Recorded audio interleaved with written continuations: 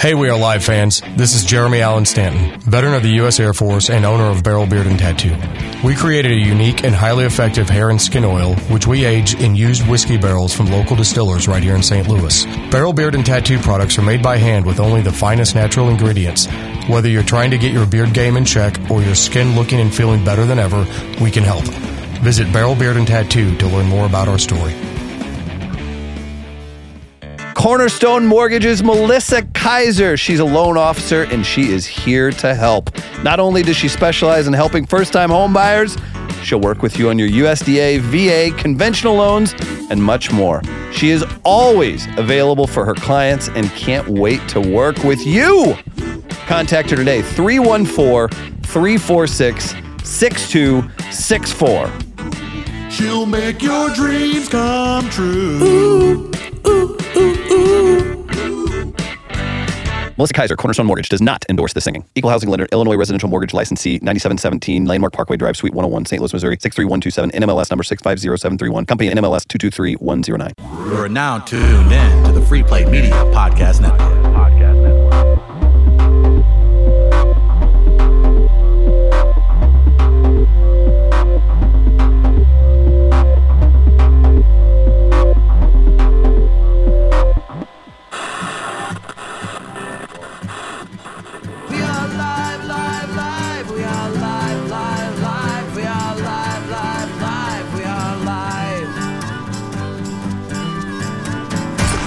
We are live. Chris Denman, Travis Terrell. Special conversation here with the great Gary Owen. He's at Helium Comedy Club all weekend long. Go see him. If it's not sold out yet, get tickets online. St. Louis Helium. Just check it out on Google. Good to have you, man. What's happening? Thank you. Great to see you. You look super pumped to be here. Yeah. Yeah. All right. No, but before we can get this party started, do you have a UFC match coming up anytime soon? Are you going to be in the big three? Because you look ripped right now. You look in great shape. Oh, really? It's awkward time to start hitting I on know, the guy. Right, I was like I this. think we Yeah. go ahead and just get it out the way right now. Right. That's Yeah. about a smaller shirt. Yeah. Small shirt. We are 44 seconds in, and we've got a Me Too moment, Yeah, Travis. there we Like, go. look what Right. you've done, Yeah, man. Look what you've done. Keep yourself in shape. You're out on the road, obviously, right? I mean, that's Yeah, well, it's the older you get, it's like when I started doing stand-up in my 20s, it was you go to cities and you look for the bars and the nightclubs and that. And then once you hit over 40, now you start looking for coffee shops. antique gyms, sales. Yeah, And like exactly. gluten-free waffle spots. Right. Farmers markets. Yeah. Yeah, for real. I get excited. If I see like a juice press place, I'm like, oh shit. It's over. What's It's like a club to me now. It is. For real. Yeah, you Like, go. I go- Ivana, oh, this is going to be nice today. People are like, hey, let's go out after the show. You're like, ooh, estate sale in the morning. I was kind of Literally, scoping I mean, think about online. the mornings. Like once you get over 40, your mornings become your nights. You get excited about the mornings. You do too. That first coffee. There's something Oh, yeah. magical about that, right? Yeah. Yeah, I definitely became. I've become a coffee drinker over time. Is that right? But it's funny how, and I know with everything going on with Starbucks, but they find a way to bring me back. Yes. Because when I Sure. started, it was just the sugar drinks and milk, and I didn't care, and the scones and everything. And I was like, dairy's not good for you. Right. So let me go to soy. Then soy's not good for you. Let me go to Yeah. almond. Now they got that. Yeah. Then I went, how can I limit the sugar? I went cinnamon dolce.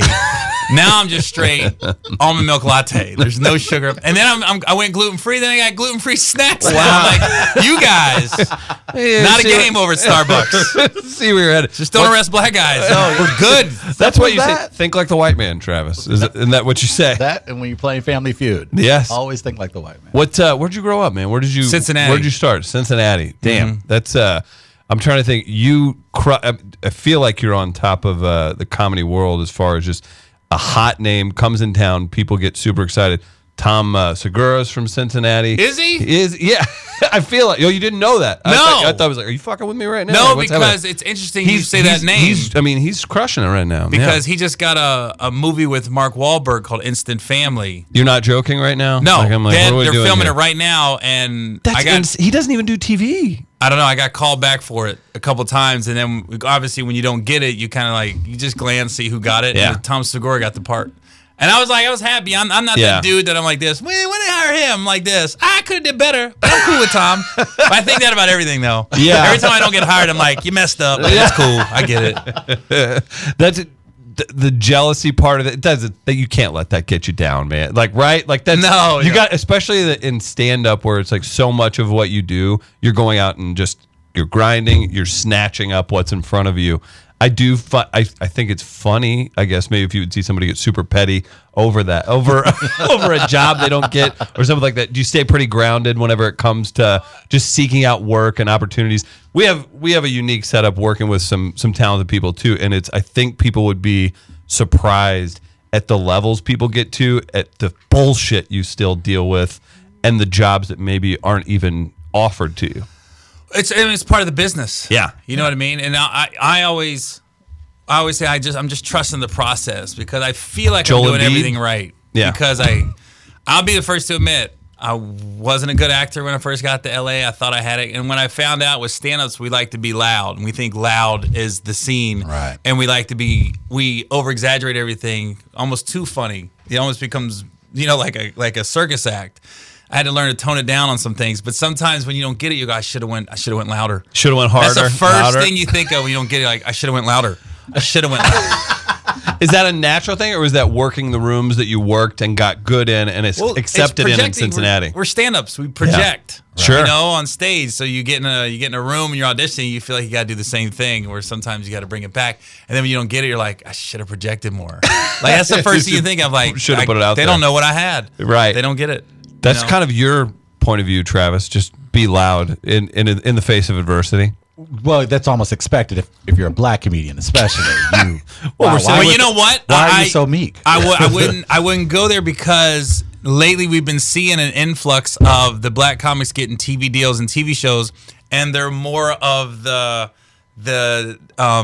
They're more meek, like they're more Childish Gambino, Donald Glover type. I was going to say like even more Michael Che indie rock is even for that. Yeah. a little bit more. That's the if I'm a black comic now, right? That's the route I'm going.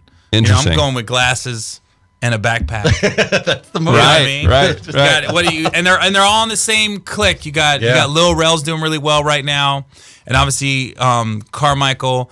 And then you look at guys like the Lucas brothers. You look at those. Right. Guys. Perfect. I couldn't think of the names. I was brain fart. That's what I was stuck on. I always think the Lucas brothers, and even Jermaine Fowler's maybe a little louder, but he's on Superior Donuts. He's been here a few times. And it was funny. Like a couple years ago, I auditioned for that pilot, Superior Donuts. Sometimes you go into a room and they're just doing it for protocol. Right. Like they got this. It literally was like 3 words. My audition. Really? Like when we got like 4 pages. There's so many comics that work on that show too, right? Right. Yeah, like Dave Koechner's on there. It was 4 pages, and they said, okay, we're not going to do the first 2 scenes. We're just doing the one. So it was just a page. And when I tell you it was, I'm thinking maybe 3 lines, 8 words.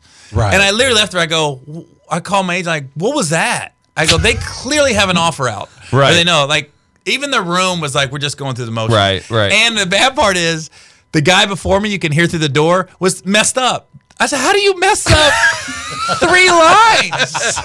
Like, I literally heard him go, hey, can I start over? Yeah. I went, no way. You blew 3 lines? Are you that nervous? You just start slow, bro. It's really weird that you would call Bert Kreischer out like that on our show, man. I can't believe it. Right. I met Bert on the airplane. He was coming to Cincy. And I knew him, but I didn't know if he knew me. Mm-hmm. And I thought it'd be awkward if I went up to him. But he definitely came up to me. He's like, yo, Gary, man, I'm a big fan. And I was like, you do a good Bert. And I was as he spills his vodka soda on you. Yeah. Right. And then we just started talking. I mean, it was cool because I wanted to say something, but I didn't know if he knew me. I always feel that's awkward. That's another thing. Comics you like to project. You're also like really, it's strange how small you think you are at times. Or like, of course it's cool if you guys say hi to each other. I feel like that's a trait that higher level comics kind of share with each other, and that's funny that I didn't know if he knew me. Right? Yeah. And I always think it's weird when you tell somebody I'm a comic, because you don't know what their angle is. Right. I've got somebody, because if it's a lower end name, if comics just starting out, the worst is, hey, watch my stuff. I don't want to watch it. I don't. You know what I mean? No. Is LeBron watching tape on a guy at a junior college right now? Sure isn't. Right. Hey, LeBron, Yeah. I played for U City High School here in St. Louis, man. I'm JV. We watch my tape, though? I'm freshman, though. I'm playing JV. Right. Yeah. It's on Huddle. It's on Huddle. I'm sorry if you get this question a lot, but I've been very curious about this because you jumped on the scene, and you jumped on the scene at the height of BET's Comic View. And I've always been curious as, you know, being a white comedian in the late 90s, jumping on BET Comic View, trying to work that room, and take us back to that experience. How were you received? And what were your impressions when you were given that opportunity and you took it and ran with it? Well, since we're talking about basketball analogies, it was more like when I got to LA, I waited in line like 3-4 hours at the Comedy Store to try to become a regular, like the open mic things. Right. And I did it like 2-3 times, and then Mitzi Shore finally said, okay, you're going to showcase, let's say Tuesday at 8 o'clock. Right. So 5 people showcased, 4 girls and me, and I was the last one to go up. And the 4 girls went up, and then I went up last. And when I went up, I only got 5 minutes. Right. And your whole goal is to make Mitzi laugh or to become a regular. Do you have a good Mitzi impression? No, I don't know her. This is where the story gets left. Yeah. Rest in peace, but yeah. I look in the back of the room, and the Comedy Store's not that big, and she's got the 4 girls in Hogan Court. She's talking to them. But I'm on stage. Wow. I'm still showcasing. I went, wow. The 4 girls became paid regulars, and I didn't.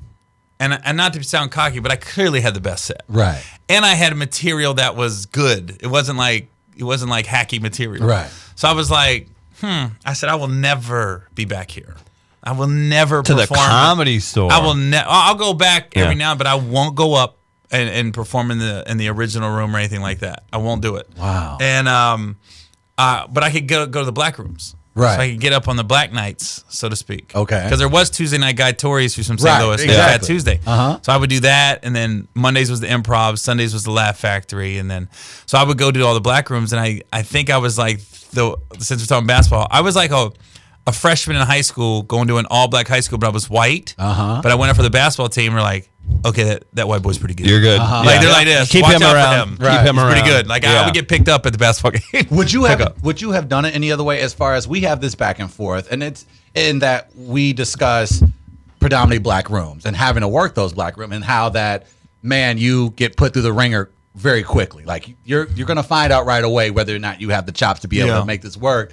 Like, would you have it any other way? Are you happy that having gone through the route that you did, especially working black rooms, it ultimately made you a better comedian? Do you see it that way, or you just figured your material was going to work one way or the other? Well, when I started, I just want to get on stage. I would do I would make my own rooms. I would go up on there was a Wednesday night that they had karaoke, and instead of doing karaoke, I would tell jokes at El Torito's in San Diego. And they knew, like, when I walked in, it was like, oh, he ain't gonna tell jokes. He ain't singing a song. He's gonna tell jokes. And they kind of waited. After about a month, people started to be like, okay, watch this guy. Okay, that's like the ultimate too. That's like doing push-ups with like 2 45-pound weights on your back too, because it's like it's not just a regular push-up at a karaoke bar though. I mean, like talk about an uncapped audience. They don't give a shit about you. They're there to sing Journey because they're cutting steam off. Karen in accounting screaming at them like that. But I couldn't get on stage. Yeah, I couldn't find rooms in San Diego, so I would just make them. There was a nightclub called Mr. O's, and all the clubs closed at 2 o'clock in San Diego. Mr. O's opened until 4.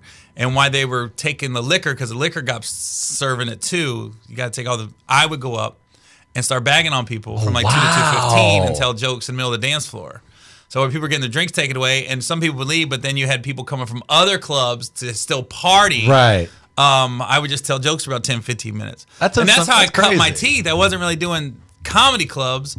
I was just trying to find microphones. Chaos. Yeah. And stages that I could get up. Yeah. And then they started paying me $50. I thought I was rich. Right. Mr. O's giving me $50. They were like, dude. I'm like, dude, this is it. This is where it's at. Mom, Dad, I made it. Yeah. I'd stay at Mr. O's till 4. And then I remember I was on a flag football team, and sometimes our games would be at 8. I was like, I don't think I'm in full peak condition right now, Coach. Doing the Lawrence Taylor. It's not going to work out.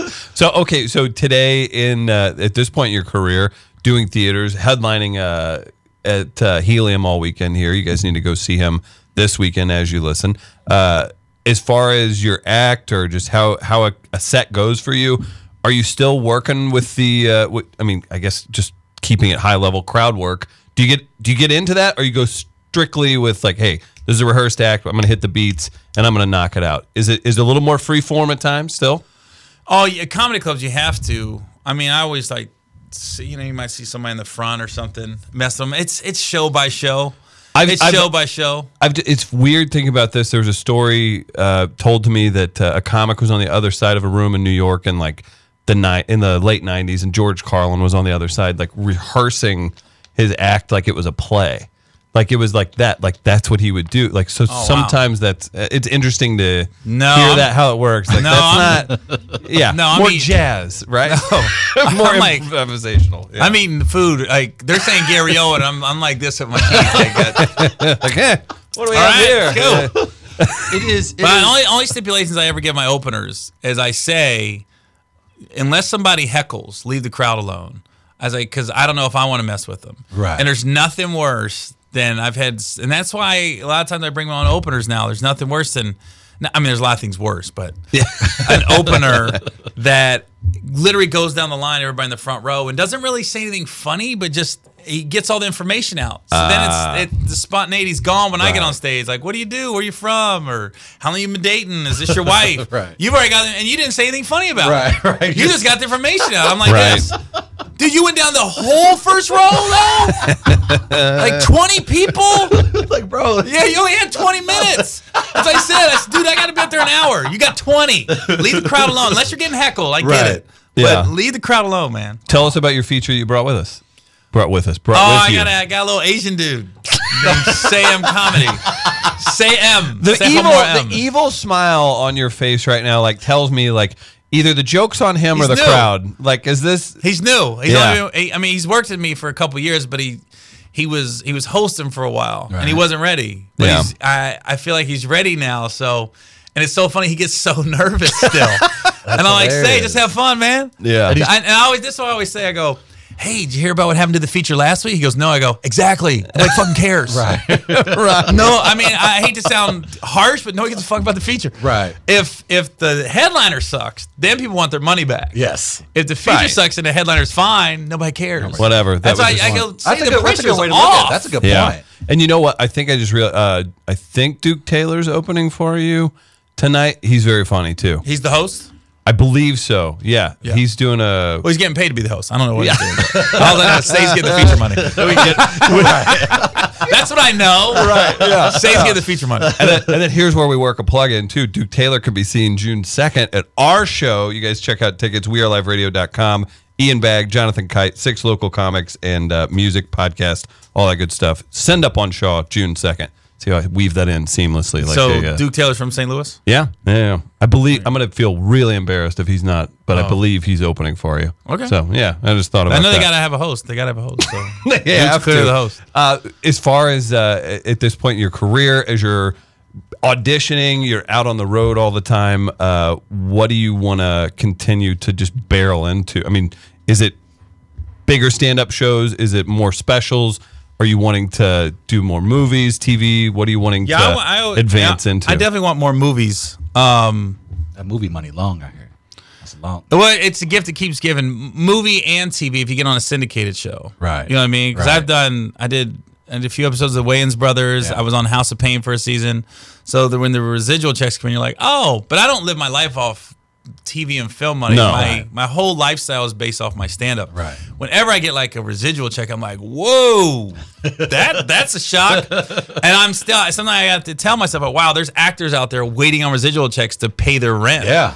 Like struggling. Can you imagine? I can't. I can't fathom it. See it and go get it every weekend. You be calling your agent. Like, yo, when's that coming in? I just saw it air on TBS.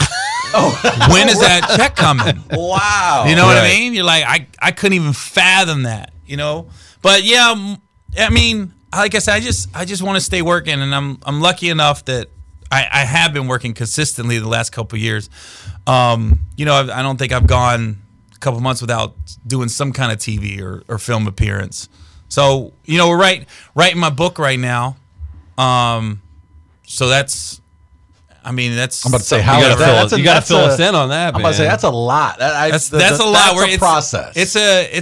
It's dark. It's not like people are, and it's gonna be funny. Right. The good But thing it's is with dark. comedians, when you sell a book, you guys are entertaining, and you like listen. You have a captive audience. Even if you think we're dickheads here, you're gonna bring it right in the Yeah. interview. Book sales, it is so fucking transparent. Whenever these people, like who is it? Call Me Out pushing his book right now. It's a good book, Chris. The Why guy, don't you yeah, I'm relax? sure. It's a good They, read. they do this bullshit where they try and stir up controversy. Just comics' lives are so interesting to hear about anyway, and then just everything that you've done. That has to be. Is that exciting to you? Scary to you in a way? Because if you're saying it's dark, it's got to be pretty fucking dark. It's dark. Because I never thought I was that comic. I never thought I was. You always hear comedy comes from pain. I was like, no, it don't. Yeah. And then I went, oh, well, what happened was we had a couple things happen. My brother passed away of a heroin overdose. He thought he was shooting up heroin, but there was fentanyl in it. Jesus. So he died, and he was the one I was close with. 'Cause When was I this? got two brothers. May 20th, 2015, he died. Sorry. So when he died, you start to look at yourself like, Now my other brother is getting sentenced May 8th. He's going to prison for selling and using heroin and fentanyl.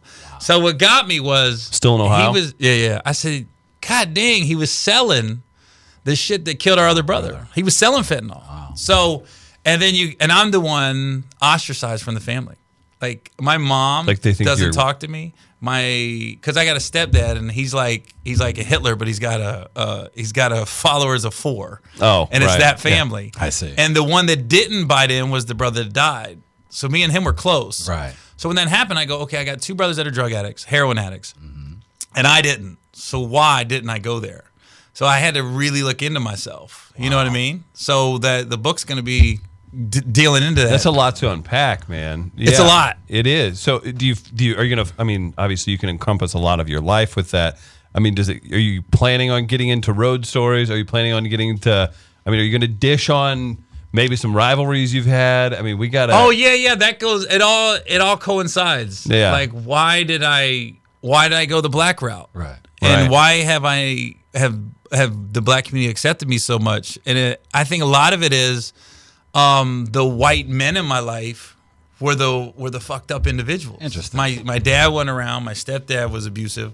I go, and all the black guys I ran into was cool. Right. My first soccer coach, I was 6 years old, was Mr. Limas. I was like, dude, I love Mr. Limas. That's awesome. And his son was Tyrone Limas with the big afro. Everyone wanted to hang out with Tyrone. Everyone wanted to hang out at the Limas' house. Like, dude, let's go Limas'. Yeah. That was like the first black guy I hung out. And then my first babysitter was a black dude named Sonny. And my mom worked with him. And my mom had him when she was a teenager. So my mom worked in a factory. So whenever my mom would want to go out, I go over Sonny's house. And Sonny had nothing but girls. So it was like all these little black girls and me. That's and then I remember they hilarious. were so nice to me. Like, I remember we were eating dinner one night and they had liver. I'll never forget it. Liver, disgusting, lima beans. And I was like, I don't really like that. Like, I was like, I don't really like that. And they was like, I remember they was like, Daddy, he don't like liver. Daddy, he don't like liver. And they go, well, get him something else. And I was like, what? I had never...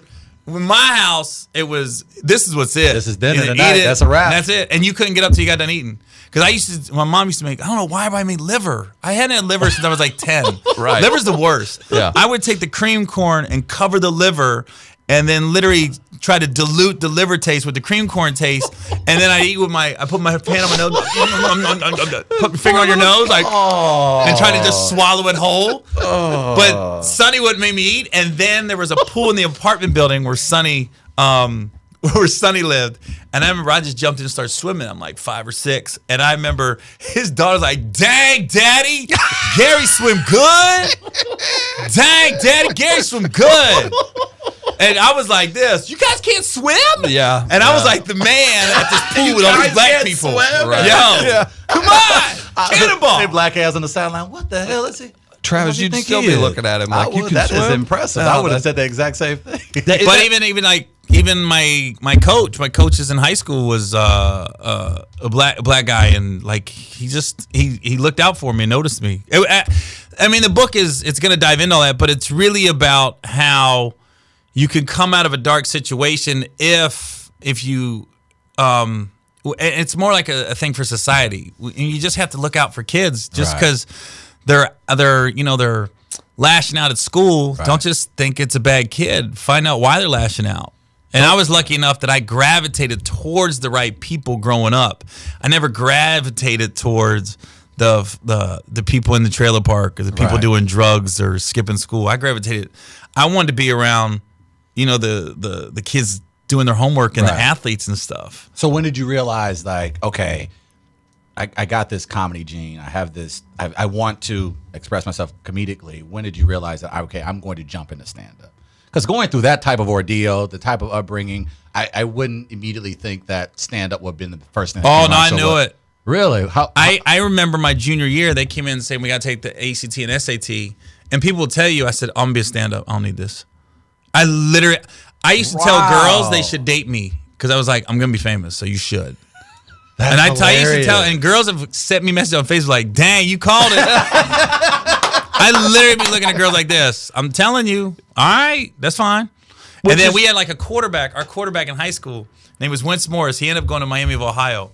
I remember we was at some party in the summer, and this girl was talking to Wentz. Are you gonna forget about us when you get big and famous and you're in the NFL? And I was like, I'm gonna be big and famous. Like I literally butted in, tried to cock block a little bit. Excuse me, what are you Wentz. talking about? I'm gonna be rich and famous. Right. Wentz going to Miami of Ohio. Right. There was no Ben Roethlisberger. He's gonna be a high at this school time. coach. Yeah. Hope you enjoy JV coaching. with Right. that. But I literally, it was in my gene. I ran away one time, and it's gonna be in the book. I ran away one time when I was a junior in high school, and I told my buddy, I said, "Take me to the bus station." Here's what I go: I'm gonna catch a bus to LA. I'll make it. I go, I'm funny. I'll make it. And he was like, all right, so we go to the bus station. We had $13. I can get to Louisville. It's like this. They don't ever show this in the movie. Greyhound's expensive. Right. We had $13 in 1990. Yeah, that's not They was gonna like, work. Cincinnati's like, you can get to Louisville. You got an ID? You don't have an ID? Nope. I said, dude, I'm 16. Oh, That's when you could get away with that more, But a too, lot of man. comedians will even kill for that type of confidence. For you to be at that age and say, I'm not only going to be famous, but I'm ready to jump on a bus and go to Los Angeles. Why do you have that level of confidence so young?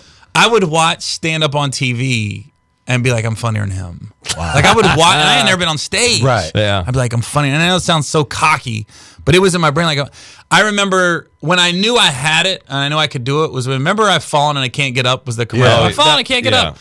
I wrote a joke about it. In my brain, I wrote the joke. Right. And then I saw somebody on TV do it verbatim. And I was like, it was like the light came on. I go, holy shit, I got it. Right. That guy just told my joke. It's validation. Like Yeah. nobody knew he told my joke, but I knew he told Right. my joke. And I go, that's verbatim what I said about the commercial. Wow. Right. And I was like this, I got it. I got it, man. And I would have delivered it better. Well, that mindset or behavior is why you're where you're at and why you've had that success. It is weird how we look at that, though, because if a kid came up now and said similar things to you, you'd be like, okay. Yeah, but Right? I'd eat it up if a kid said, "Oh, I'm gonna be huge." Like, not will it's you? different when you're loud and obnoxious about Right. it. Right. I'm gonna be the funniest motherfucking room. If a guy just goes, "No, I'm gonna be big." Yeah. Yeah, You, I'm gonna do stand up, and I got it. I'd look into him like this. It's almost like one of the coolest interactions I've ever had with a fan was at a Foot Locker in a mall. This 14-year-old kid came up to me, and I'm looking at shoes, and he goes, "What's up, Gary?" And he never looks at me. Like, Right. We're sitting, we're looking at shoes. "What's up, Gary?" And I look over, I go, "What's up?" Then he started talking about the shoes, right? And he goes, "Yeah, you like these?" I go, "I don't know, I'm just kind of looking." So he started explaining shoes to me. And then he goes, "Yeah, man, hey, you think I can get a picture?" You know, but the way he did it, I was like, I wanted a picture with him. Because he was so smooth. Like, he just came in, "What's up, Gary?" Because normally you're at the mall, people go crazy. Right. "Oh, my man."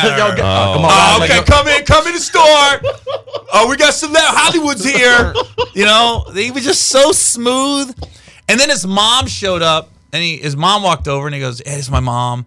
And I was talking to her, and I'm happily married, but mom was hot. I was like, dude, this family is amazing got it right now. You got the coolest kid with the hottest mom. Cool, smooth that's as a shit. rewarding interaction as compared to what it can be. Right. sometimes. Do you have a trigger? Is there a, "Hey, big man," where you know you're about to get annoyed by somebody? Is there a typical?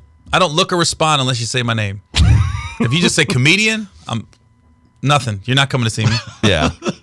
Everything's ticket sales for me. Right. It's like if you say Gary I like Owen, that I about might you. look, I like and then I'll that. say what's up. But if you're a comedian, funny dude, A funny man. I'm like this. Nope. I don't even look back. even go there. I got fake phone calls. I'm so glad that they came out with these. You can put those in now. These Those are dilute everything. man. That's true. These earbuds. Quick point to the earbud. Yeah. I don't even act like I'm doing it. I just start singing a song. You know? I think we're alone now. Doesn't seem to be anyone around. Is he listening to Tiffany? You know what I mean?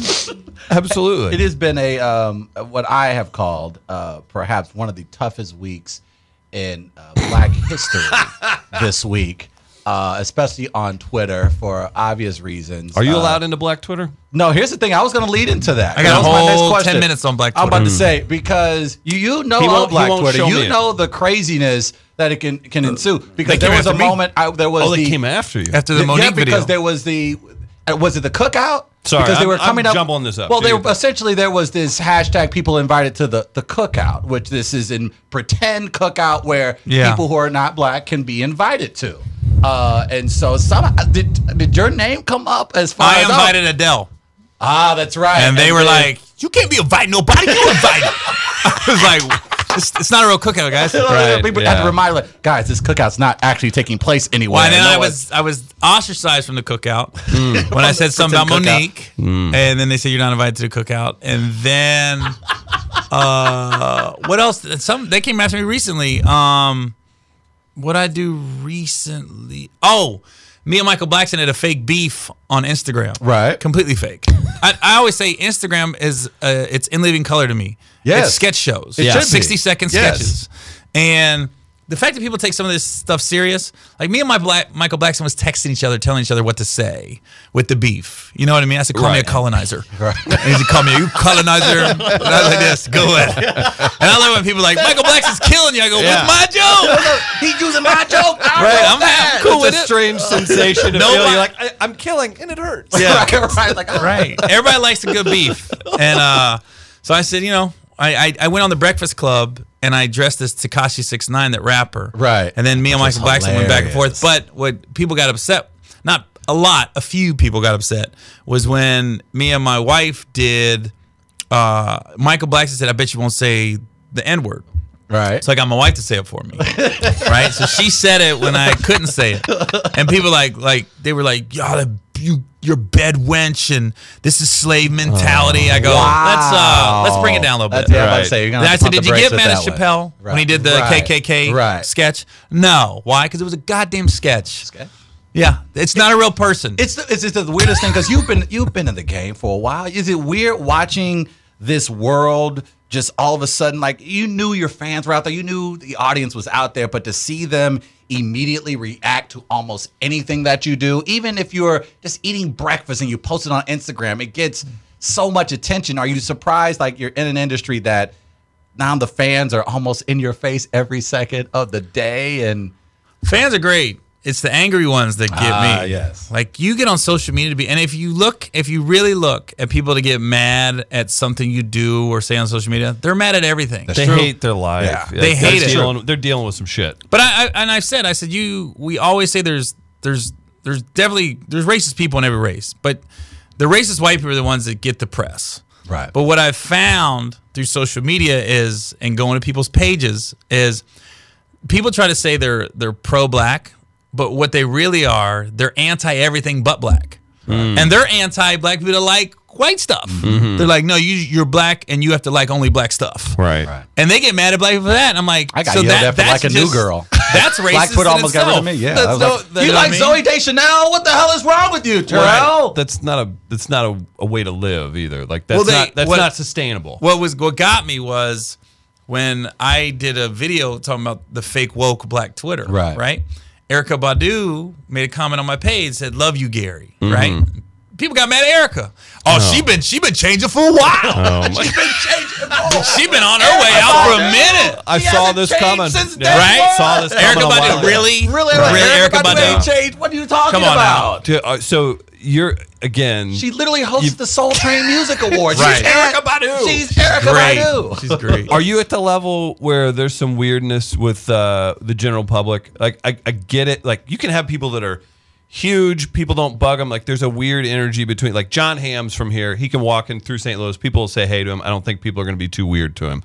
Do you have that type of appeal to certain folks, whether it's teenagers or something? Do you deal with that ever? Do you deal with any stuff that you would say, like, this is fucking weird? Like, do you there's deal with been that? times. Yeah. It's not like it's everywhere. Right. But, I mean, there's been times it's like, I'm going to leave. Yeah. Right. You know what I mean? Or the phones immediately come out. I go, I just walked away. Yeah. And T.I.'s wife made a great comment on social media, and I didn't think about it, but she posted a picture, and she was with some friends, and she was like, had a great time last night at this club in Atlanta. And this girl makes a comment on her page, said, I liked your music. I love you and T.I. and blah, blah, blah. They go, but you were so mean last night. I'm no longer a fan because you wouldn't let me get a picture. And your security was assholes. Her response was great. She goes, I appreciate you. She goes, but if I get a picture with you, then I get a picture with everybody. And then I'm not having a good time. Right. She goes, in another circumstance, I would be happy to take a picture with you. Just in the setting last night, it wasn't conducive. I was like, yeah, that is true. Because if I do go out to a nightclub or anything social, the first picture, the floodgates are open. Yeah. And then I've had people sit in my booth at a restaurant, and I'm eating with, like, I remember one time I was with my daughter. I was eating with her. This lady literally got in the booth, and I looked at her and I went, I'm eating. She goes, you know this comes with it. No. And then her phone didn't work. No. And then her phone died. She's trying to get another phone. And we had to leave. We just got him left. I said, we got to go somewhere else. That would be the part that would sort of kind of set me off, because no line is worse than this is what you signed up for. Like, that would probably make me lose it. One of the best responses I ever seen was Deion Sanders. I feel like I'm name dropping, but he came to Cincinnati. Ravens are playing the Bengals, and I went out to eat, and there was like eight Ravens with us, Baltimore Ravens. And this guy comes up to Deion. And he goes, Deion, baby. He goes, I don't want to interrupt you, man. He goes, but I always told my mom, if I ever seen you, I got to get a picture with you, man. For my mom, I got to get a picture. Deion, and in the guy's voice, like, that's how the guy approached him. It's like, dude, he just became Jay Farrell, Deion Sanders. He goes, hey, brother, I appreciate you. I do, man, but I do not take pictures when I'm eating. But I do appreciate you, and I appreciate your mom. Dude goes, that's real, and walked away. So the guy goes... One of the guys goes, hey, man, why don't you take a picture with him? And Deion goes, that guy feels good about not getting that picture right now. And I was like, the way he responded. He's a prophet. Oh, my God. I go, now I get it. I get the charismatic stuff. Deion's all over the place. That you can't man, I appreciate you, brother. But I do not take pictures when I'm eating. That's real? That's real? And then he, like, faded away, though. Like, he got smaller. That's real? I go, did he just disappear?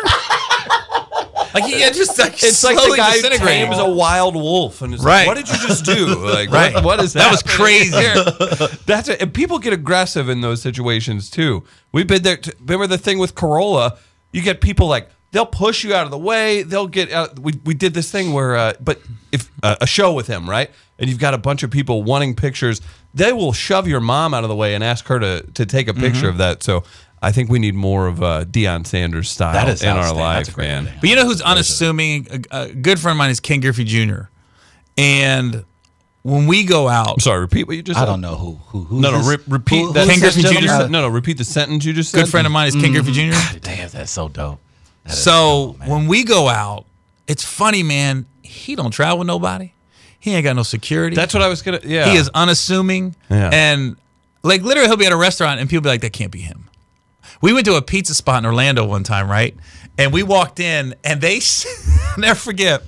They set us in the middle. There was like his kids and my kids was there, right? So there was like 8 of us. Right. They set us big in the middle of the restaurant. And right when people was like, oh, the owner came, like summoned us. We went to some room that was off the grid. Yeah. Like we went back through a kitchen, down a hallway, and all of a sudden we was in this like Godfather room, right? But I was like this. The fact that, and the owner comes out and apologizes. Swell coming though. Right, but the owner goes, sorry, she didn't know.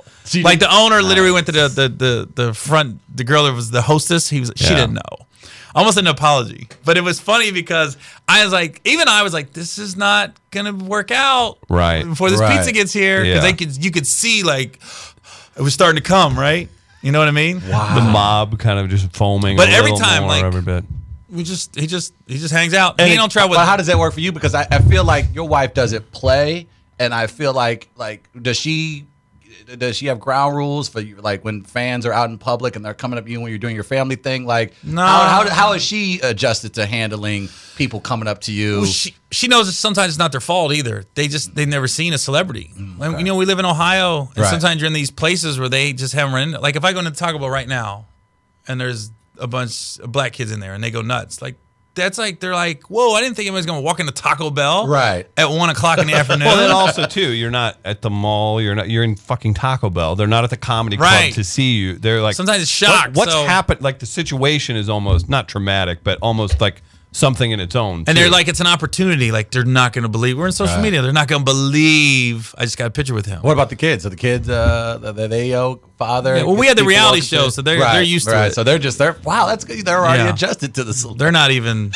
tripping. We don't have to keep you here a ton longer, but if you're going to bring up a reality show, what man, worth your time and money? I mean, Yeah. the scale of I would do it again in a minute because you know it's on you. Yeah. It's I was Right. executive producer. They couldn't make me say anything I didn't want to say. right. But they're goddamn dog whispers. They mind fuck you because my wife was like, they're not coming in our bedroom and they're not coming. My wife's closet is the eighth wonder of the world. Yeah. You can't see the floor. I've never seen nothing like it. Like I'm like, how did this happen? It looks like a hurricane just hit her closet, ting, and then left. You can't open the door. Like you gotta step over shit. You know, you can get if somebody wanted to rob our house, you can get lost. like in her. You know what I mean? Right. I was like, if we had like a stash of money or drugs, just put them in your closet. They'll never find it. Nobody's taking. They the would time to never do find that. it in that Yeah. Aldo shoebox. All that cocaine. Never.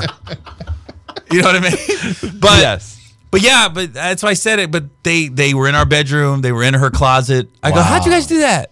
But like I said, they can't do you can't do anything. Nothing can come out of your mouth that you don't want to come out of your mouth. That's true. That's a good, So when people that's a good talk place about to be. reality shows, because it was funny, people are like, you gonna do reality show? It breaks up marriages. I said, I thought it made people multimillionaires. And then you get to go to Bora Bora. why didn't you Yeah. bring up that Right. part of it? He's the mortgage. in Oh, I'm those- sorry. Those 2 car notes that are in the Breaks garage. up marriages. I go, I thought maybe multimillionaires. That's the angle I was looking. So does not having enough square footage. Right. Yeah, like that, Right. That's an issue we'll trade for one another. So, all right. So, what do we need to look out for? When's the book coming out, man? I don't know. It's got to be right. You know, it's got Yeah. to be right. The Will goal. you have a ghostwriter or at least somebody that Yeah, you yeah, yell yeah, at yeah. and type? No, I I'm mean, writing it with. I can't do it. I can't Yeah. do it. You're And too it's not busy. even ghostwriter. I'm writing it with Rick Bucher, who's an NBA writer. Really?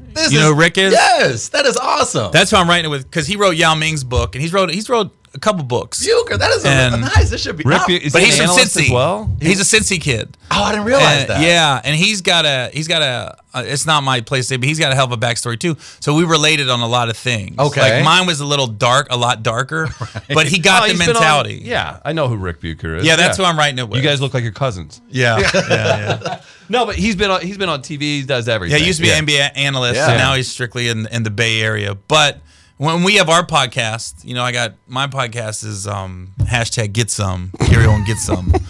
But it's under Rick's umbrella. So we've been friends for about 8 years. That's awesome. Does he have a network? I mean, how does United We Cast Yeah. is the network. Very nice. So I met, you know, I was meeting with all these different writers because I felt like it was time to write the book. I was ready. I was over the grieving process of my brother. Right. And it went from me trying to help like drug addicts after my brother passed away to what gave me the epiphany of the book is my story isn't about drugs, it's about childhood trauma and how you can come out of it. Right. You know, and It's so important too. Yeah, I mean. Oh that's- my God. It's It's all because you don't realize a lot of these kids don't have a chance. you They really don't. the- Think about the shithead kids when you're elementary. Like think about like I had a great upbringing. My parents are amazing, all this stuff. But you get in fights at school or something, right? And then you're like, why was that one kid always the one getting into fist fights with kids? You know what I mean? Like Yeah. we had a good school we went to, but then you start realizing as you get a little older, like he probably got tuned up every day he went home, or maybe he didn't eat dinner the night before, or something Yeah. like that. Like it's pretty messed up, and it's anytime you can help people by having a unique story and a platform like yours, I think it's a fantastic idea. I mean, it's awesome. Yeah, It's self therapy when we're writing it. It you is. know, because you're kind of like I almost look at it like God. how did this guy make it? Wait a minute, I'm talking about myself. Right. You know what I mean? And you realize like there's a level of thinking, and St. Louis is really similar to Cincinnati, Midwest. for sure. It really is. Where it's, if you guys read the book Hillbilly Elegy by J.D. Vance, No. I would recommend it. Okay. It breaks down the psyche of it talks about how basically it's not how Trump, nothing to do with Trump. Right. But it breaks in the psyche of Trump knew how to tap into broke white people. Right. Right. Because we're the most pessimistic, white people are the most pessimistic people, the broke ones. Slash Like there's no unchained joy. optimism too. Yeah. Like they're all Lottery. Like, I'm going to be a millionaire Yeah. someday. Yeah. But it's there's no happiness in their lives where even broke black people have church and music. True. And Latinos have family. Right. Everybody got on Reggie White. Remember when he talked about different family races when he went and to the- stuff like that? Have you Everybody heard was- that? But it makes sense. It totally makes And sense. people are like, It's how just- could he say that? I go, what are you talking about? Because And we get, that's the thing, you we're get simple condemned. creatures, and you can break it down sometimes. I mean, Right. Yeah. And so, I mean, I don't know. The goal is for the book to be out December and January. Okay. Around that time. And it Okay. could be a little later, but not much. Right. A year from now, the book will be out. That's what I'll say. That's impressive. Within the year. Well, somebody like yourself that's out on the road too, that helps. Like everything that you do feeds back into its own marketing lane or something like that. You're out talking to media, all these things. You don't even have to do a specific press tour. You're out touring anyway. Oh, buy my book while you're at Yeah. it too. That's unique. It's a good Yeah. place to be. Yeah. The book's going to be, I don't know. It's dark, man. There's some shit in Well, that then you book. option it to a movie.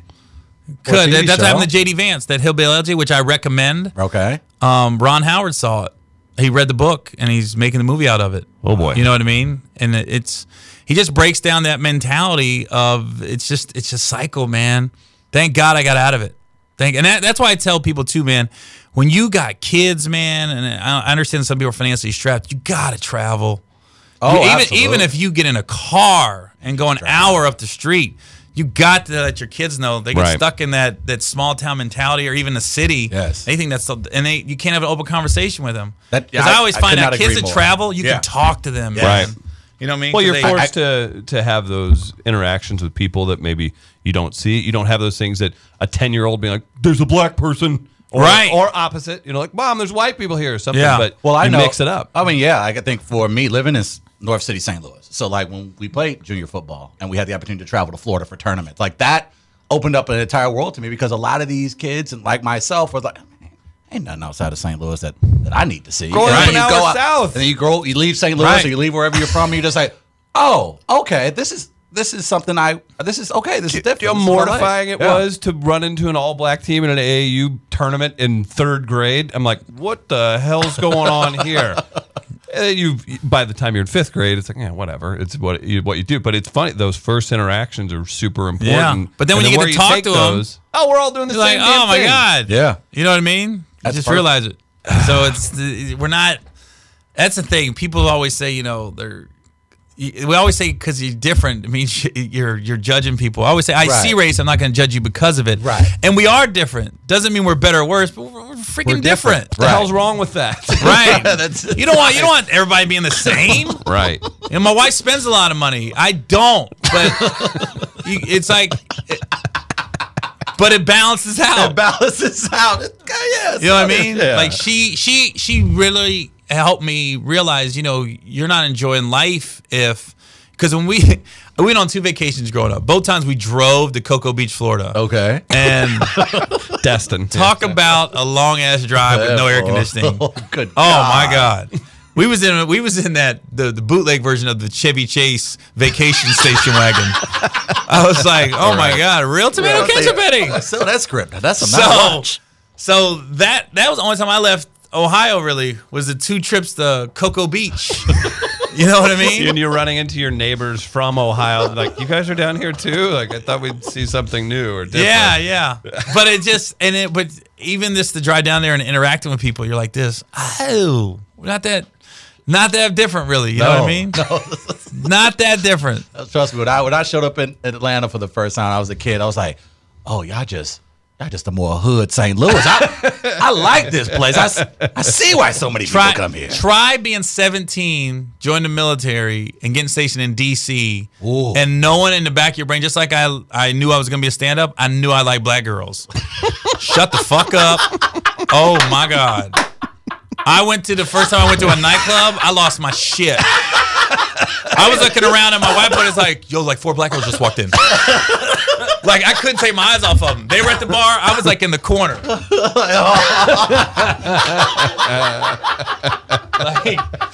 My God, we've done it. Oh, my God. I have found heaven.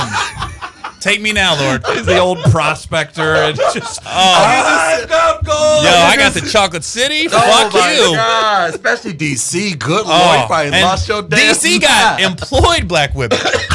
Like professionals, career lawyers, politicians and shit. Want to go back to my house? Oh, my God. This girl, Wait I'm a 18 or 19. This girl took me to her house, and I'll never forget. It's freaking 3 a.m. Brought me orange juice like in the mimosa glass. You know what I mean? And I was like this. What the fuck? I don't deserve this. Right. I don't. I live in the barracks. right. Like, you want something to drink? You want some orange juice? I go, okay, I'll take some orange juice. When she brought it out, I was like, flute. What the fuck? It's a flute? Is that what it's called? I think it was a flute. It's probably Flute glass? Champagne Oh, flute. fuck you. Oh, my God. Wait, was that That's a still test? the most Did I just tastiest fail? orange juice I've ever had in my life. I don't know what was in it. Was it because Was it this fresh pre-coated pulp? or yeah. I'm guessing. Fred, go to Florida and squeeze this? I was just like this. What do you want me to do? I'm your sex slave tonight. I'm yours. Oh, goodness gracious. Obviously, everybody go to Helium Comedy Club this weekend. Check out GaryOwen.com. Keep in touch. Find out when this book's coming out. Support that. What's the podcast again? Gary Owen, #get some.